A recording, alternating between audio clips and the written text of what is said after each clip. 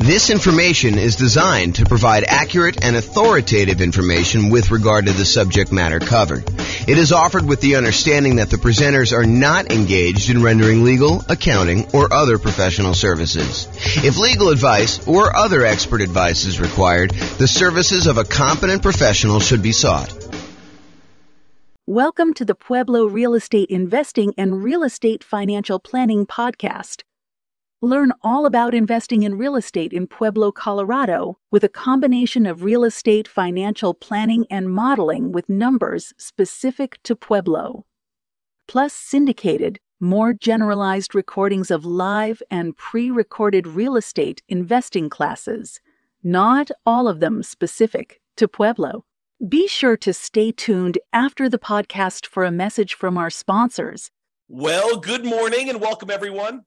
I am your host, James Orr, and today we have another, I would say, somewhat exciting class. This is sort of the class to get you ready to get a mortgage to buy investment properties, whether that's doing it as an owner-occupant to do like the nomad strategy or house hacking, or to go out and just buy straight up non-owner occupant investment properties with 15% down with PMI, or 20% down, or 25% down, or 30% down, or whatever it is you're doing there. So today is sort of like the preparation, like the things you wish you could have known preparing to go get a mortgage. That's what we're going to cover. So number one, it is important, I think, for you to understand the qualification requirements that the lender is going to have for you way before you are actually about to get the loan. In other words, you should not do this. You should not say to your real estate agent, let's go look at properties tonight, find the property that you want the first time out accidentally, which happens all the time, and then be scrambling to figure out what you need, what you should have done 3 months ago in order to get your loan. The time to do all of this work, the time to find out, hey, what am I going to need to provide to you? What are the qualifications for this particular loan program that I'm looking to do?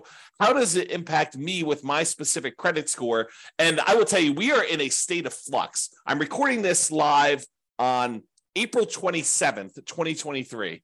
And I believe May 1st, a whole bunch of lending changes hit the market.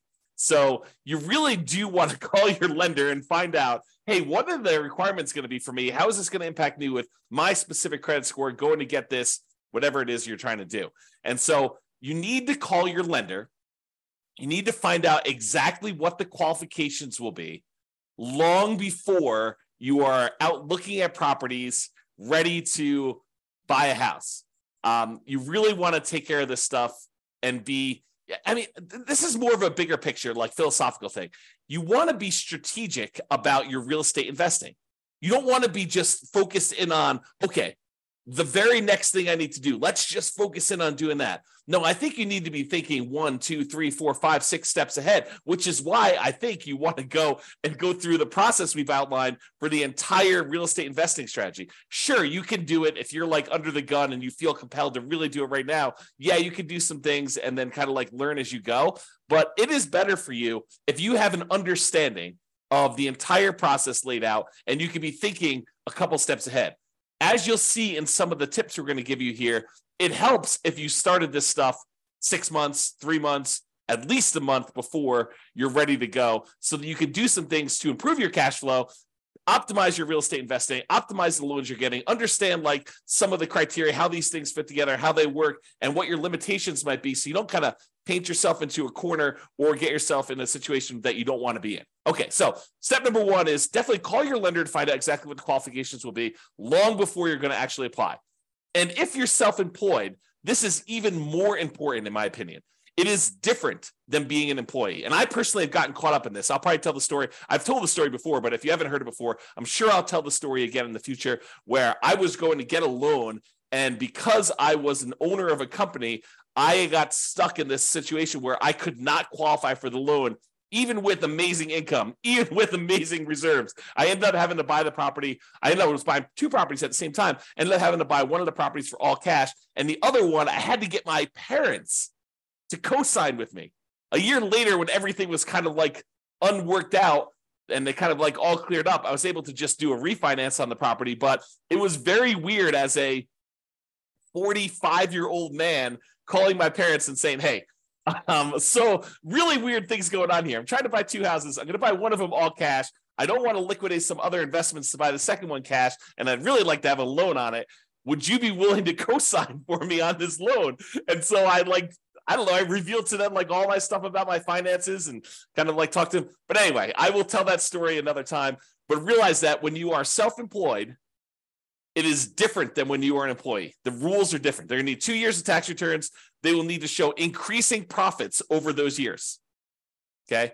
And don't be penny wise and pound foolish. I know there's a lot of folks out there, I'm not saying this is you, but I know there's a lot of folks out there that they think the name of the game is 100% reducing how much money they make by maximizing the expenses they have and showing almost no income, so they have almost no taxes on their tax returns. That is what I would call being penny wise, being pound foolish. If you want to be a real estate investor, you need income in order to qualify for loans, okay? So maximizing your deductions to minimize your profit and therefore taxes might seem like an amazing idea until you can't qualify for a mortgage. Then it's not such a good idea, okay? So if it's a legit expense, write it off. And ideally, increase your profits so that you can't maximize, you can't actually write everything off. Be like, look, I'm trying to maximize my kind of like tax deductions and everything by having legit expenses, but I'm making so much money that is not a problem. Ideally, you want that, right? You want to have a very profitable business, but you also don't want to like take every single deduction that you can and hurt yourself by not being able to get loans. So this is why I'm telling you, you need to do this stuff way ahead of time. If you're trying to like fix your tax returns, it's hard to go back and fix 2 years of tax returns to like fix these issues. So you got to be thinking way far ahead to do this, okay? And that's why it's great that you're taking this class and you're understanding what needs to happen there. Okay, next tip, know and improve your credit score. So I would recommend you use one of these like free credit score websites. I personally use the creditkarma.com one, although you can use any other ones you want. I'm sure there's other ones out there. But these are sort of like websites that give you an idea. It's not exact, but it's a really good start, okay? So you go to these websites, you log in, you can find out approximately what your credit score is. You can find out some of the things that are impacting your credit score, good and bad, and you can work on fixing those things, whatever they happen to be. If you notice on there's something ugly that you're like, oh, that's not correct, then go get it fixed. If you got something on there that's ugly and it is true, and you know that you probably should have paid that bill, maybe you go and that's one of your key areas of focus because you really do want to improve your credit score. Okay. Now, lenders are typically going to use your middle credit score. There's usually 3 scores. And the lenders are typically going to use your middlemost one. So they're going to ignore the low one, they're going to ignore the high one, and they will use your middle one. There probably are some exceptions to this. I'm sure these policy changes over time, but realize that's what I think you're going to see. Talk to your lender to get the definitive for your situation with whenever you're actually doing it. Now, it is a federal law, I believe, that you can request a free copy of each one of your credit reports each year. So there's 3 different reports. I don't remember the name of them, like Equifax, TransUnion, and something else, right? So there's like 3 different ones, and you can request a copy of them for free once per year for each. So what you could do is you could say, okay, every 4 months, I'm going to request a copy of a different credit report, and then you could always have a new credit report sent to you every 4 months. Then what you do is you could look at that credit report, see what's being reported on that one, fix any inaccuracies, address any credit blemishes you have on that, improve it. Then 4 months later, you pull a different credit report. You ask for another free one, but from a different company because you can get one each year. And then you do the same thing. You fix any inaccuracies, you address any credit blemishes, you try to improve on this. You're like studying this, you're going on websites, you're reading about things, trying to improve it, or you're talking to your lender if they're qualified to be able to help you, which we'll talk about here in a second. You're really trying to maximize and improve this, and you're doing this consistently over time to improve this stuff, okay? Then after you've got to the point where you've requested the 3, then you can go back and start requesting the first one over again 4 months later. So you're constantly cycling through and doing that every 4 months if you want to do that, okay? Now, why am I making such a big deal about knowing and improving your credit score? Because your credit score can impact your interest rate, the mortgage interest rate you can get, which impacts your cash flow. We're in a market where prices have gone up a lot in the last few years. Interest rates are up a lot in the last year plus. Rents are up, but they're not quite up enough to counteract these really, really high prices and the really, really high interest rates, so that it's harder than ever to have great cash flow on properties. Okay. You can put more down, which does improve your credit score, and which does improve your mortgage interest rate, which does improve cash flow. And you can do all of the other 88 strategies that we have for improving cash flow. However, what I will tell you is one of the factors that improves cash flow is your credit score. Higher credit scores tend to get better interest rates. So it's worthwhile for you to fix this stuff, especially if you plan on doing this repeatedly.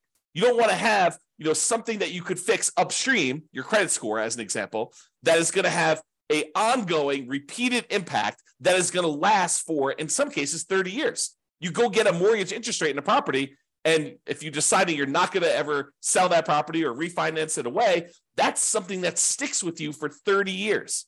Now, sure, you could decide to use a strategy where you're paying that thing off early, or you're refinancing out of it, or you're selling the property and getting rid of the loan. But in some cases, when we're optimizing for achieving financial independence, we're choosing to keep loans, even if they're slightly subpar. Okay? So improve your credit score, because this can impact your mortgage interest rates, which impacts your cash flow. The time to do this is not when you're shopping for a property. Okay, you probably can move the needle a little bit while you're shopping for a property, but really you want to be thinking about this 3 months, 6 months, a year, 2 years ahead of time, so that you can get all of your stuff fixed and you can really optimize this. It's not just like a little bump, it's like the massive changes that you can make. Now, some lenders are qualified to help you improve your credit score. They know what impacts credit score. They've seen it, they've done it. They have real world knowledge, and they can assist you with this. And I would rely on them. I would lean on them to help you do the things that you need in order to improve your credit score. If they're not qualified, if your lender is unable or unwilling to help you, then you may need to hire a respectable, qualified credit counselor, not one of these fly-by-night companies that's going to tell you to do something that's going to ultimately harm you in the end. You really want to focus in on someone who is legit. And you're going to have to ask for recommendations and use your kind of wisdom to figure out who that is, because I can't tell you. Okay. Now, here's a big warning for you. The things that improve your credit score are not always the logical or obvious choices. For example, you may think, hey, I'll just close this account. That should help improve my credit score. Not always. Maybe that account is one that you've had for a long period of time, and because it's got a small balance, but it's a small balance on a very large credit line that you've got there, that may be actually pulling up your credit score. You can't just make these things and say, oh, that's logical or obvious. And you may think, hey, I'll just pay off everything. That'll fix my credit score, right? I'm tired of this stuff. I just won't have any balances on anything that I have credit with, and then I'll close all my accounts. No. That could actually lower your credit score. So you got to use somebody who really understands what's going on and what things are actually impacting your specific credit score. And you could do this over time with the help of a professional, your lender, or either your lender if they know what they're doing, or a credit counselor, or in some cases, maybe your real estate agent does know, or someone else knows as well. But be careful. Okay. Now, when you're not using your credit score, lock it down. Lock it down until you're ready to use it. This is a major asset for you. Your ability to get these mortgages is a huge factor in you being able to successfully invest in real estate. Yes, you can do it if you don't have credit yourself, if your credit is bad, but it is so much easier, so much better if you're able to go and use your own credit score in order to qualify for these properties on your own. It eliminates a lot of headaches, a lot of hard work. So you really want to protect this. You want to make sure that you protect your credit. And one way to do that is to lock that stuff down. Do not leave it open. Don't allow people to go. You want to make it so that it's inconvenient for you to go buy anything with credit, where you got to call up and you got to say, okay, unlock my credit score for 24 hours so that, this company that I'm using to get whatever loan you're doing, a car loan or furniture loan or whatever you're doing there, or don't do those at all. But I mean, really, you could go and do this and lock it down after you're done. Immediately lock it back down. Protect yourself, protect your credit. Protect the credit of your family members too. And this is not just you, but if you love somebody, help your parents lock down their credit score, right? Because you don't know when they're going to start to get a little bit confused, and they may do something that they will regret. Help protect them, okay? All right, so lock it down until you're ready to use it. Now, let's talk a little bit about debt to income. Debt to income is a calculation that the lenders use in order to help qualify you for loans. It's a ratio of how much debt, your monthly payments on all the debt you have, compared to your income. And it doesn't always work the way that some people think that it works. So you got to be really, really careful about this. Like, how does negative cash flow work? Does that count as, more debt on your property? Does that count as negative income? So there's some calculations we did it. I did an entire 2-hour class on this. I'll put a link in the show notes or something like that so that you guys can access that, because I can't reteach a 2-hour class. But I will tell you, understanding your debt to income, what it is for you right now, walk with a lender and help them walk you through calculating what yours is and understand what goes into the calculation. Your lower the debt to income is, the better. Now, when we do our modeling for the real estate financial planner, you've probably seen it when you go to your city, kind of modeling, and you've seen all that stuff. One of the things that we actually calculate and we show for the entire model is what the debt to income is for that person doing that particular strategy. And it's one of the things we measure as a measure of risk. The lower your debt to income is, the less risky the strategy is for you. Now, sometimes a strategy would be really risky early on and then way less risky later on. And then some strategies are kind of moderate risk in the beginning, moderate risk in the middle, and moderate risk at the end. And you have to choose which one of those is going to be better for you. There's ones that I think I prefer, right? I'm okay taking a little bit more risk early on, knowing that I'm going to be way less risky later.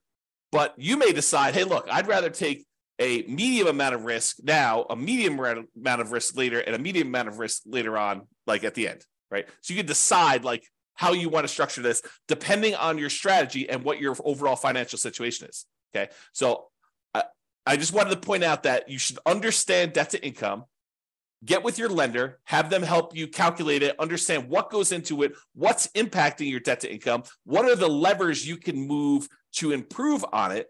Should you eliminate certain debts? Should you eliminate or improve on certain incomes in order to get better at this? Is it better for you to kind of improve your negative cash flow on a property, or does that not matter as much and you should work on something else? Understand what that means to you and go watch that second class where I go into 2 hours worth of detail on this, how the calculation is done. I'll give you some examples and all the things that impact it. All right. The other thing, while you're kind of preparing for getting your mortgage, is to save money. And a lot of folks think it's just saving money for down payment. And I think that's a large part of it most of the time, right? Your down payment is going to be a big chunk of what you're saving money for. And sometimes having more down payments to put more down will significantly improve your cash flow. I think there's a lot of folks obsessed about cash flow on properties, and probably for really good reason. It's not the only thing, but it is a major important thing if you're using cash flow to achieve financial independence, to focus in on cash flow when you buy rental properties, right? So I think a lot of folks are focused in on cash flow, and we tend to focus a lot on cash flow. I mean, a lot of the classes we do are about optimizing your cash flow on your rental properties, like the 88 strategies and all the different variations on that and all the different things we could do to improve cash flow. But one of the things we talk about when we talk about improving cash flow is putting more money down and the multiplied impact that can have. Sometimes it's just reducing the amount you're borrowing. You put more down, you borrow less, so your monthly payment's lower. That means your cash flow is improved. Sometimes by putting more down, we kind of pass a threshold for the lender where that actually changes and improves the interest rate. The interest rate for someone borrowing 80% loan to value is higher than someone borrowing, a 75% loan to value, putting 20% down versus putting 25% down. Your cash flow will improve because the interest rate changes from that. It's not just that you're borrowing less, it's interest rate improvement as well. So having more down payment can improve that. Not just borrowing less, but sometimes it'll also eliminate PMI. If you were going to put 15% down, but now you can actually go in and put 20% down and get rid of PMI, that's pretty significant. And we've talked a lot in the past about how, what is the return, the extra return you're getting on this extra down payment, and is it worthwhile to do that?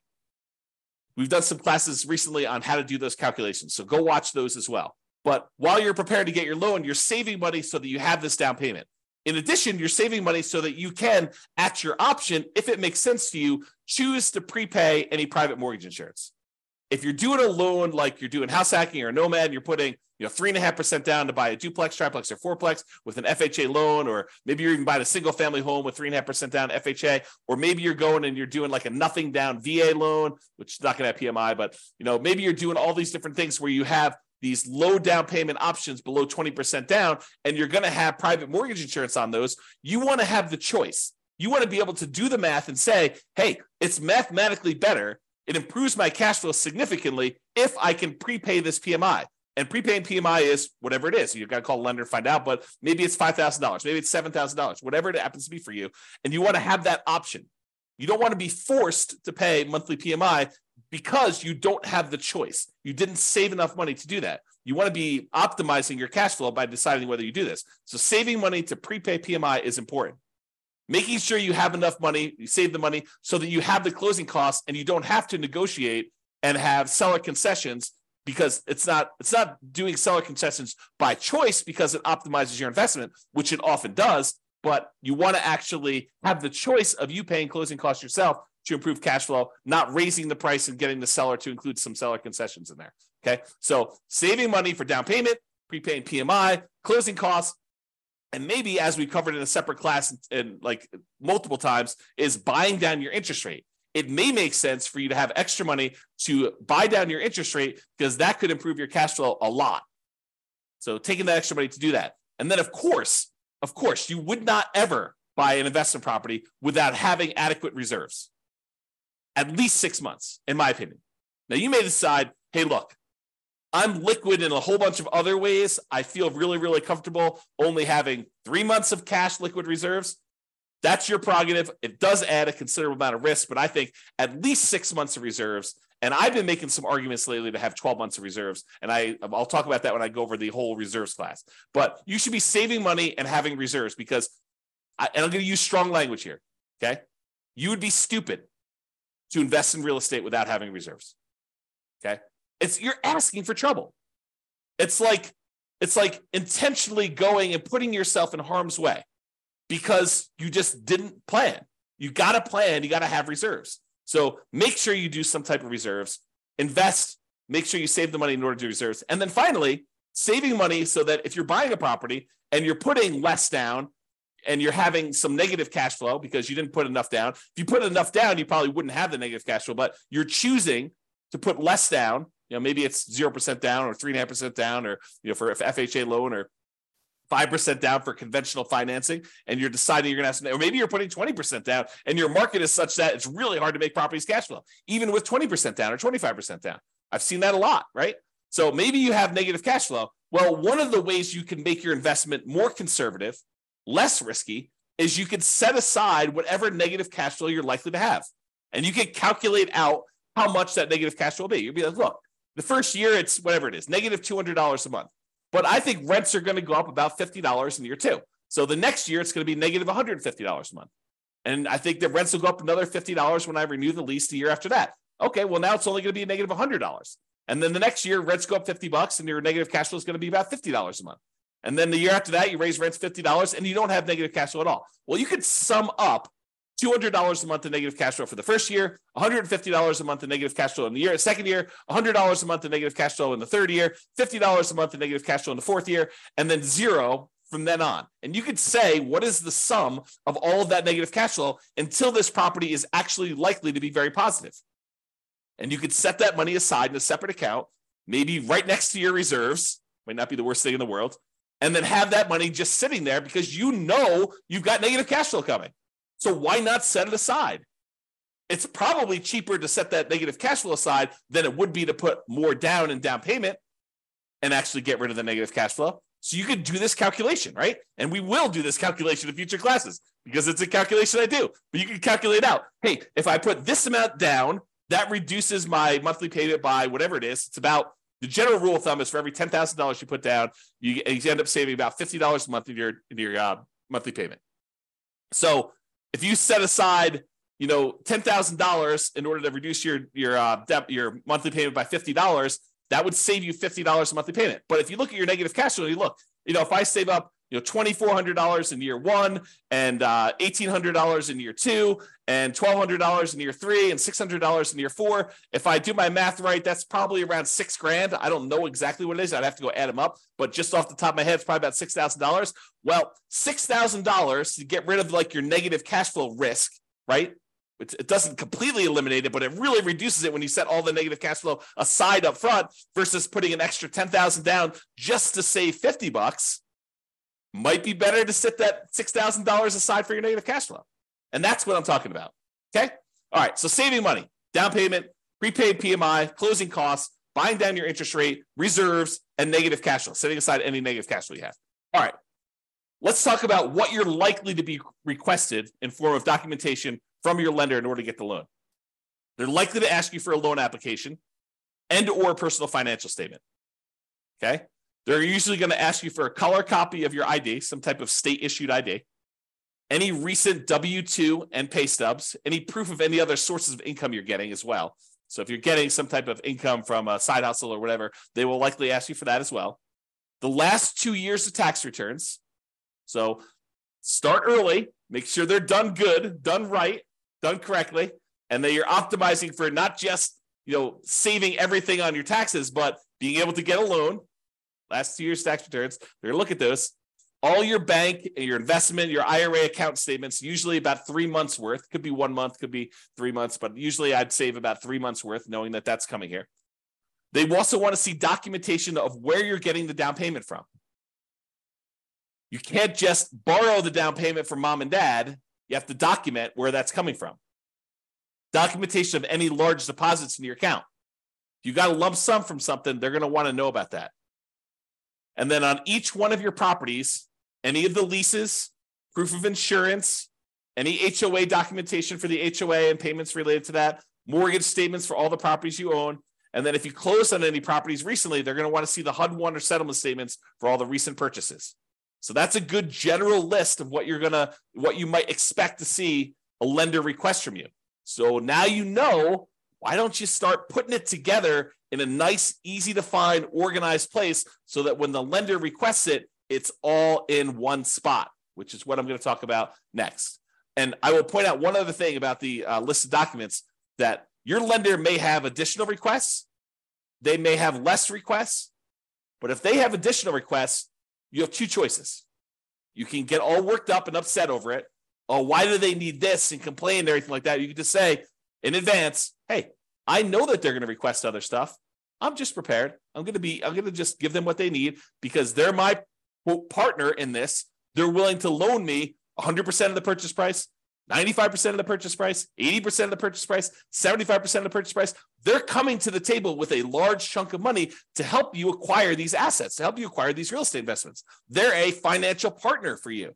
And your financial partner says, hey, I need a copy of your cable bill. And you're like, why do you need a copy of my cable bill? Or you could just say, sure, partner, I'll show you my cable bill. No worries. Here you go. Whatever you need to see. All right. Organize your files. So you're going to need this stuff. So why don't you get organized and stay organized? Store all the files that your lender will likely request from you in a well-labeled, organized folder on something like Dropbox. And I use Dropbox because not only does it keep a backup and it stays organized and stuff on your local computer and any other things you need, like if you're out with your lender and they need something, you can send it via your phone or your computer or go home and do something. But you can also share the entire folder with them, and then they'll have the most up-to-date stuff that they need. They'll probably request you the link again, but you can give them access to it and just have your files organized that way. Keep that folder updated with your latest tax return. So as you file a new tax return, just put a copy in there. Any pay stubs you get from work, scan them or use them from your email, save them into that folder, store them there. Any property records you have that you're going to need to share with them, put that in there. And I have a typo here. I'm going to just go ahead and correct that. As you get updated versions, save them there. All your files that you need to send to lender are all in one place. And this is especially helpful if you're going to be getting loans regularly, or you're going to be buying a bunch of properties all in a row, and you're going to need to use this like more than one time. It'll really help you. Okay? In conclusion, understand what the rules of the game are. what your expectations and the qualification standards are for getting loans. And then get and stay organized to make applying for loans fast, easy, and low stress. And I'll add one other thing. Start early.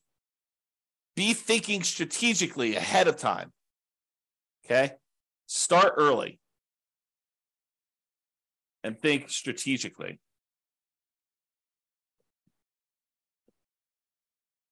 Okay? That's all I got for you. This has been James Orr. Hope you enjoyed this class. I definitely enjoyed it. And we will talk to you at the next class. Bye-bye for now. With home prices up, mortgage interest rates up, and rents up, but not quite enough to counteract the higher prices and interest rates. Cash flow on rental properties in Pueblo is harder than ever. Book a call with the Real Estate Financial Planner to apply our proprietary 88 strategies to improve cash flow on your rentals. See the show notes for a link to schedule your call and improve your cash flow today. If you're a real estate agent, lender, or professional in Pueblo that wants to help our real estate investor listeners, consider reaching out to learn about collaboration opportunities with this podcast. We'd love to add more value to our listeners by having you assist our investors buy, sell, and finance their real estate investments. See the show notes to schedule a call to discuss collaboration opportunities